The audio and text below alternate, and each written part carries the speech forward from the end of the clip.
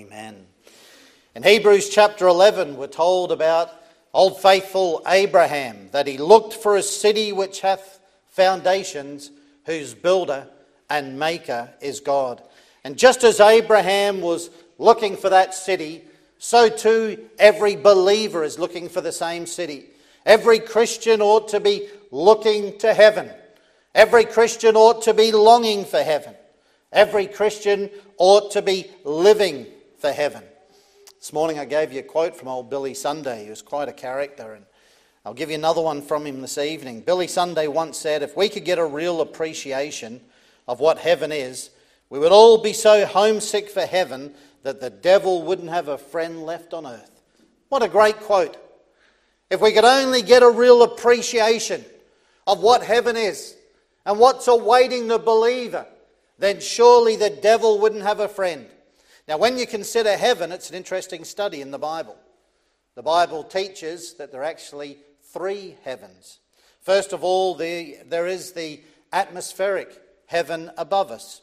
And you'll find that that is indeed where the birds fly. We can talk about the heavens. Then there's the planetary heavens. That's where the sun and the moon and the stars dwell. But then there's also a third heaven. And this is one that the Bible calls the third heaven. And Paul tells us in 2 Corinthians 12 that he was caught up by the Spirit to the third heaven. And this is the heaven where God dwells. Someone said we saw the first heaven by day. We see the second heaven by night. But we see the third heaven by faith. And we're given in this wonderful passage of Scripture here tonight in Revelation chapter 21 a little snapshot of this third heaven. And it's an unbelievable sight that the Bible gives us. Though it is an accurate description, we know it is by no means an exhaustive description. Because the Bible tells us, eye hath not seen, ear not heard, neither hath entered into the heart of man the things which God hath prepared for them that love him. And so when we come to study heaven, we get little glimpses, but certainly we cannot get indeed a full comprehensive picture. I'm reminded of a little boy that was out walking one night with his grandfather. It was one of those beautiful starlit nights, and the sky was blue. It seemed like millions of stars were just dancing in the night sky. And the little boy pulled on his grandfather's coattail and he said, "Granda, if heaven is so beautiful on the outside, I wonder what it looks like on the inside." Well, here in Revelation chapter 21, we've got an inside look of what heaven is like. And especially as it speaks here about this new Jerusalem. Now, the first thing I want you to notice here is the blessing of this city. The blessing. As we think about this city, it's a wonderful thing to consider and to meditate. And there are a couple of things that come out of this passage of Scripture. And the first one we have to say tonight is what we're thinking about tonight is very, very real. Heaven is a real place. John emphasizes in the first two verses of this chapter that this new heaven, this new earth and this new Jerusalem are actual places that he really saw. This city is not the spiritual fragment of someone's sanctified imagination. It's a literal and a real place. And that comes very obvious when you read this chapter. From verses 15 down to verse 17, we're given the measurements of the city. You wouldn't get that if it wasn't real. From verses 18 to 21, we're given a list of the materials of this city. And both of these things signify that this is a very real place. And this ties in exactly with what the Lord Jesus Christ himself preached when he was upon this earth. In that well-known passage of Scripture in John chapter 14 in the verse 2, wasn't it the Lord who said, "I go to prepare a place for you"? Heaven is not some ethereal nothingness that cannot be seen. It's a real, literal, actual place. In fact, when you come to think about it from a scriptural point of view, heaven is more real than this earth. And the heaven you cannot see is more real than the heaven you can see. Why? Because it's eternal. This earth one day will pass away. We know the world was once destroyed by a flood. We know the Bible prophesies a second time when this world will be destroyed not by a flood but by fire. But we know that indeed heaven is eternal. So it's very, very real. But it's also a renewed place. You'll notice in verses 1 and 2 here, we're told that we're going to have a new heaven. We're going to have a new earth. We're going to have a new Jerusalem. And that word new doesn't just mean new in time, but it also refers to new in kind. That is, it's going to be a different kind of heaven. And when there's a new earth, it's going to be a different kind of earth to the one that we know today. We know this, for example, we're told specifically there at the end of verse 1, that when there is the new earth, there'll be no more sea. Now you think about it. They tell us around 70% of this planet is covered by the oceans. But in the new earth, there'll be no more sea. That'll be a far different earth to the one that we now know, because this world is going to pass away. You'll find that this world is doomed. Satan may be the ruler of this world, but he's sailing a sinking ship. This world is going to go up in smoke, as we're told in 2 Peter 3 and verse 10. But the day of the Lord will come as a thief in the night, in the which the heavens shall pass away with a great noise, and the elements shall melt with fervent heat. The earth also and the works that are therein shall be burned up. You know, it's amazing when you study the Bible and then you listen to what some of these clever men try to tell us today. You know, the ungodly scientists try to tell us that this world came into being with a big bang. Well, they're half right. They were just going in the wrong direction. You see, the world did not come into being with a big bang, but definitely when you read that passage of Scripture, it's going to go out with a big bang. The Bible says, with a great noise, and the elements, and indeed shall melt with fervent heat. This world was created by God, but one day the Lord is going to come and make it all again new. But that shouldn't worry the Christian too much. Some time ago, someone was talking to old Mark Twain and they said, I'm afraid the world is coming to an end. There's always someone's got a word to encourage you for the day, isn't there? Imagine someone coming up to you and saying, I'm worried this world is going to come to an end. And old Mark Twain just laughed. He said, that's all right, we can get along without it. You know, he knew there would be a new heavens and a new earth. This old world is going to be made a new world. You see, that's the whole message of salvation. When a person gets saved, they become a new creature in Christ. When I got saved, I became a new creation. I'm still me, but I'm a new me, purged by the fire of redemption. And when I die, I'm going to get a new body. I'll have a new body purged by the fire of resurrection. And one of these days, there's going to be a new earth, purged by the fire of regeneration. That is, it's going to be the same earth, but it's going to have a new set of clothes upon it. Or at least that's exactly how the Bible describes it in Psalm 102 and verse 25, where the psalmist said, of old hast thou laid the foundation of the earth, and the heavens are the work of thy hands. They shall perish, but thou shalt endure. Yea, all of them shall wax old like a garment, as a vesture shalt thou change them, and they shall be changed. What an amazing thing. The Lord is going to change this world. In fact, this new earth will be so different from the old one that the old one will be forgotten.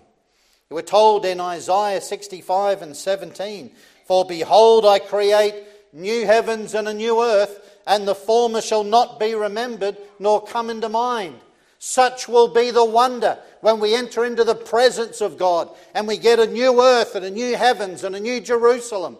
And indeed the Lord makes all things new. We won't even want to think back again to these old days and this old world of sin.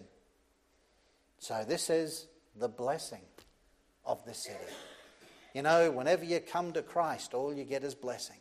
Salvation is blessing. I'm always amazed at people who don't want to get saved. And, not today, I'll put it off. And yet all the Lord wants to do is bless you. The blessing of the city. But let's also notice here the beauty of this city. Now I know this city is going to be beautiful because it's described in verse 2 as a bride adorned for a husband. You ever seen a bride that was not beautiful? I never have. I've seen a couple that just barely made it, but I've never seen one that wasn't beautiful. So this city is going to be beautiful. Why is it going to be beautiful? Because it's going to have the beauty of the presence of God. This is brought out in verse 3. And I heard a great voice out of heaven saying, Behold, the tabernacle of God is with men, and he will dwell with them, and they shall be his people, and God himself shall be with them and be their God. You see, what really makes heaven heaven is the presence of God. Heaven is where the Lord is. He'll live with us. He will dwell with us. We will be his people, and he will be our God. Right now, the believer lives by faith. Physically, we're separated from the Lord. We have his Spirit, but bodily, the Lord is seated in heaven on the right hand of the Father on high. But the day will come when we'll be united with him, never ever to part again. You know, once God walked with men every day in the Garden of Eden. There was that time when daily fellowship was enjoyed between them. But man sinned in the garden, and that fellowship was broken. But there's going to come another day when God will once again walk with his children, not in a garden, but in glory. Not in time, but in eternity. There'll be no longer the need to pray, Our Father which art in heaven, because we'll be in heaven with our Heavenly Father. As the hymn writer says, he'll walk with me and he'll talk with me and he'll tell me I am his own. So just imagine the beauty of being there in the very presence of Christ. Imagine what that will be like. And then also we're told in verse 4 that this heavenly city will have an absence of grief. And God shall wipe away all tears from their eyes. And there shall be no more death, neither sorrow nor crying. Neither shall there be any more pain, for the former things are passed away. You know, for some people that are going through this world, suffering daily in pain and agony, this is one of the most thrilling verses in the Bible for them. When human hands wipe away tears in earthly cities, those tears can return again.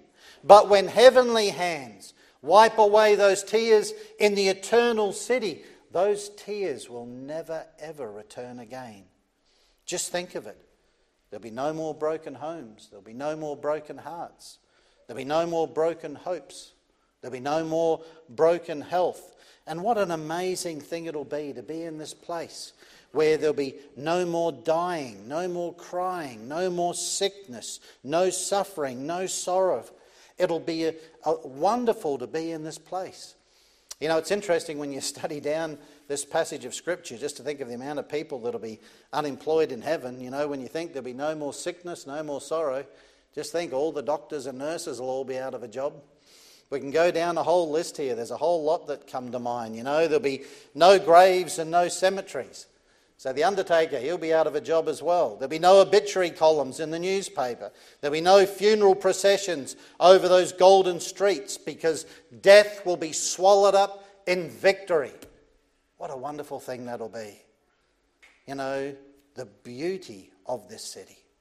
So we can think indeed about the blessing of it. We can think about the beauty of it. But then we can also think about our behaviour in the city. Now, of course, every city must have laws in order for a city to have order. And you'll find that there are 3 rules that rule this heavenly city. First one is the law of satisfaction. You see it there in verse 6. And he said unto me, it is done.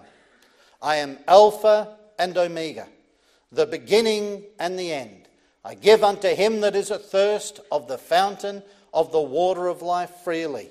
Just think about it. Every thirst, every God-given desire will be totally and completely satisfied in heaven. The Lord Jesus Christ will be supplying all of our needs. He's the Alpha and Omega, that is the beginning and the end. Just think, Christ is the very conception of all things, and he's also the consummation of all things. and he's also the connection of all things in between. He'll satisfy every thirst and every hunger. You know, we're living in a world today where people are not satisfied. Doesn't matter how much they get, they're not content. They want more. And no matter how much more they get, it never fills, indeed, the hole within them. There are some people I know, and they're not Christians, and they just think, if I could just get more and more of the world. There's no contentment there. And I love quoting that little verse, godliness with contentment is great gain. But you see, in every man and woman, there is that void within them if they're not saved. And it doesn't matter how much of the world you put into that void, it'll never fill it. It's only the Lord who can fill that God-shaped, indeed, void that is there. Satisfaction. And then in verse 7, we see the law of service. He that overcometh shall inherit all things. I will be his God, and he shall be my son.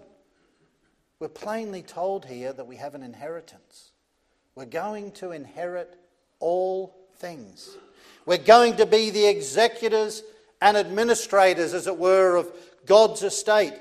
You see, God gave to Adam the first estate, which was this earth. God gave him dominion over the earth. He told him to reign and to rule over it. But Adam sinned, and he forfeited that inheritance, and he lost his first estate. But God is going to restore man's lost inheritance through the second Adam, which is the Lord Jesus Christ, and will once again rule and reign and serve the living God. You see, heaven is not just a place of resting. It's a place of ruling. It's not just a place of leisure, but of labour. In fact, over in the next chapter, the last chapter of the Bible, tells us in verse 3 that in heaven his servants shall serve him. Do you remember the time when the Lord was upon this earth and he told the parable of the talents? He said to a man who was faithful with 10 talents, he said, you will be faithful over 10 cities. Do you ever think about that? God is getting us ready down here for a work to do up there. You know, and I think some Christians today have the wrong idea of heaven. I think there are some believers, and whenever you talk to them about heaven, they look at it as some sort of eternal retirement home where you'll be sitting on a fluffy cloud and perhaps getting fanned by an angel.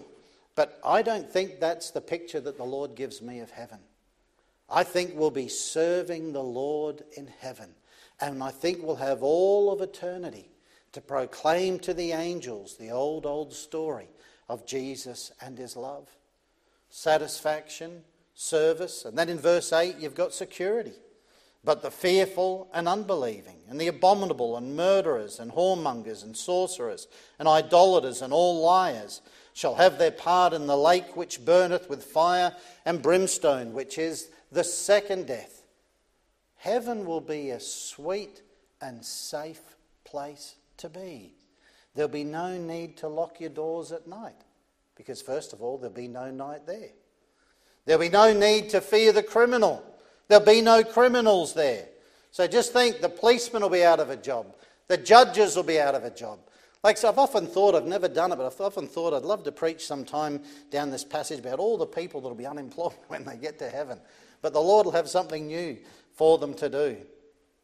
Only righteousness and holiness will abound. Just think of the blessing that'll be to the believer. We're living in a world today that knows nothing about righteousness and holiness. You know, those that have the rule over us are bringing in all the sin and wickedness of the day. And we long for righteousness. We long for holiness. And that longing will be satisfied in glory. Our behaviour in the city. And then we can also think about the brightness of this city. You see, when you look there at verses 9 to 11, you'll see it says there, and there came unto me one of 7 angels, which had the 7 vials, full of the 7 last plagues, and talked with me, saying, come hither, I will show thee the bride, the Lamb's wife. And he carried me away in the Spirit to a great and high mountain, and showed me that great city, the holy Jerusalem, descending out of heaven from God, having the glory of God. And her light was like unto a stone most precious, even a jasper stone, clear as crystal. Twice over there we're told that this city comes down out of heaven. It's almost as if it's hovering over the new earth, but it's going to also be a part of the new heaven. But more importantly, we're told in verse 11 that it's going to have the glory of God. Now that's one of the great mysteries. The glory of God. It's one of those mysterious subjects in the Bible. How do we describe the iridescent glory of God? Can you imagine a place where the glory of God abounds? You know, when we read in the Old Testament, Solomon finished building that magnificent temple. The Bible tells us that when the glory of God filled that magnificent house, it was so great and so mighty that the priests could not even enter into it to minister. They had to leave the building. And that's why I'm excited about heaven. You know, it's a mysterious place. And I believe it's going to take us all of eternity to explore our new home. And it's a very majestic city. When you look at the description there in verses 18 to 21, and we're just going down them very briefly tonight as we can't spend a long time in them, but you see there it tells us, and the building of the wall of it was of jasper, and the city was pure gold, like unto clear glass. And the foundations of the wall of the city were garnished with all manner of precious stones. Then it goes on to tell you, the first foundation was jasper, the second sapphire, the third a chalcedony, the fourth an emerald, and so on. You can go all the way down them. We're told there in verse 21, and the 12 gates were 12 pearls. Every several gate was one pearl. The street of the city was pure gold, as it were, transparent glass. What a city this is going to be. The streets are made of gold. And it's not 24 karat gold either. But it's 100% pure gold because it's totally transparent. And there are gates of pearl, and we're told that each gate will be a solid pearl. There'll be walls of jasper, and embedded in those walls will be precious jewels such as sapphire and emeralds. That's why I always tell my wife, I promised her when we got married that I'll shower her in jewels, but she'll just have to wait till we get to heaven before she gets them. They'll all be there in the walls. What an amazing day that will be.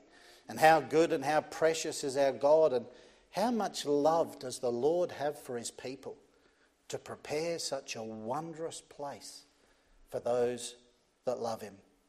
And this is going to be a very big city. If you look at verses 15 to 17, it's really mind-blowing here when you get into this. It says, and he talked with me. He had a golden reed to measure the city and the gates thereof and the wall thereof. And then you'll be given dimensions here. And the city lieth foursquare, and the length is as large as the breadth. And he measured the city with the reed, 12,000 furlongs. The length and the breadth and the height of it are equal. And he measured the wall thereof, 144 cubits, according to the measure of a man, that is, of an angel. So first of all, we see here this city is going to be a perfect cube. It's going to have the same length, the same height, and the same breadth. And what is amazing is when you convert these figures, the length, the breadth, and the width of the city is approximately 1,500 miles. Just imagine a city. Now, to put that in perspective, that's the distance from Ulster to Italy. Not that I want you to go and visit the Pope, but that's the distance. You just think, 1,500 miles. You imagine a city that stretches from Northern Ireland to Italy. The same again in breadth, and then the same again in height. Now, just to give you an example, I was looking that up on a map. It'll be so huge, it'll cover all of Ireland, all of Great Britain, all of France, all of Spain, all of Germany, all of Austria, all of Italy, all of Turkey, and half of Russia. And that's just the base floor. Why so large? Well, I believe this is the Lord's way of telling us there's room for everybody. You know, when the Lord was born into this world, remember there was no room for him in the inn. But you know, friend, if you're here tonight and you're not a Christian, if you're not saved, if you don't have that assurance of salvation, let me tell you tonight, there's room for you in this beautiful city of God if you come to Christ. So we see here the blessing of the city, the beauty, the behaviour, the brightness. But let me finish by talking to you about the best thing about this city. And you say the best thing. So far it looks pretty good. Well, let me tell you the best thing in verses 5 and 6. And he that sat upon the throne said, Behold, I make all things new. And he said unto me, Write, for these words are true and faithful. And he said unto me, It is done. I am Alpha and Omega, the beginning and the end. I will give unto him that is athirst of the fountain of the water of life freely. The best thing about this city is that Jesus Christ is the Lord of this city. He's the sum and substance of heaven. And dear friend, it's not the pearly gates. It's not the golden streets. It's not the angelic choir that makes heaven heaven. You can lock the gates, close the streets, shut down the choir. But if you had Jesus Christ, then you'd still have heaven. As someone once wrote, the light of heaven is the face of Jesus. The joy of heaven is the presence of Jesus. The melody of heaven is the name of Jesus. The harmony of heaven is the praise of Jesus. The theme of heaven is the work of Jesus. The employment of heaven is the service of Jesus.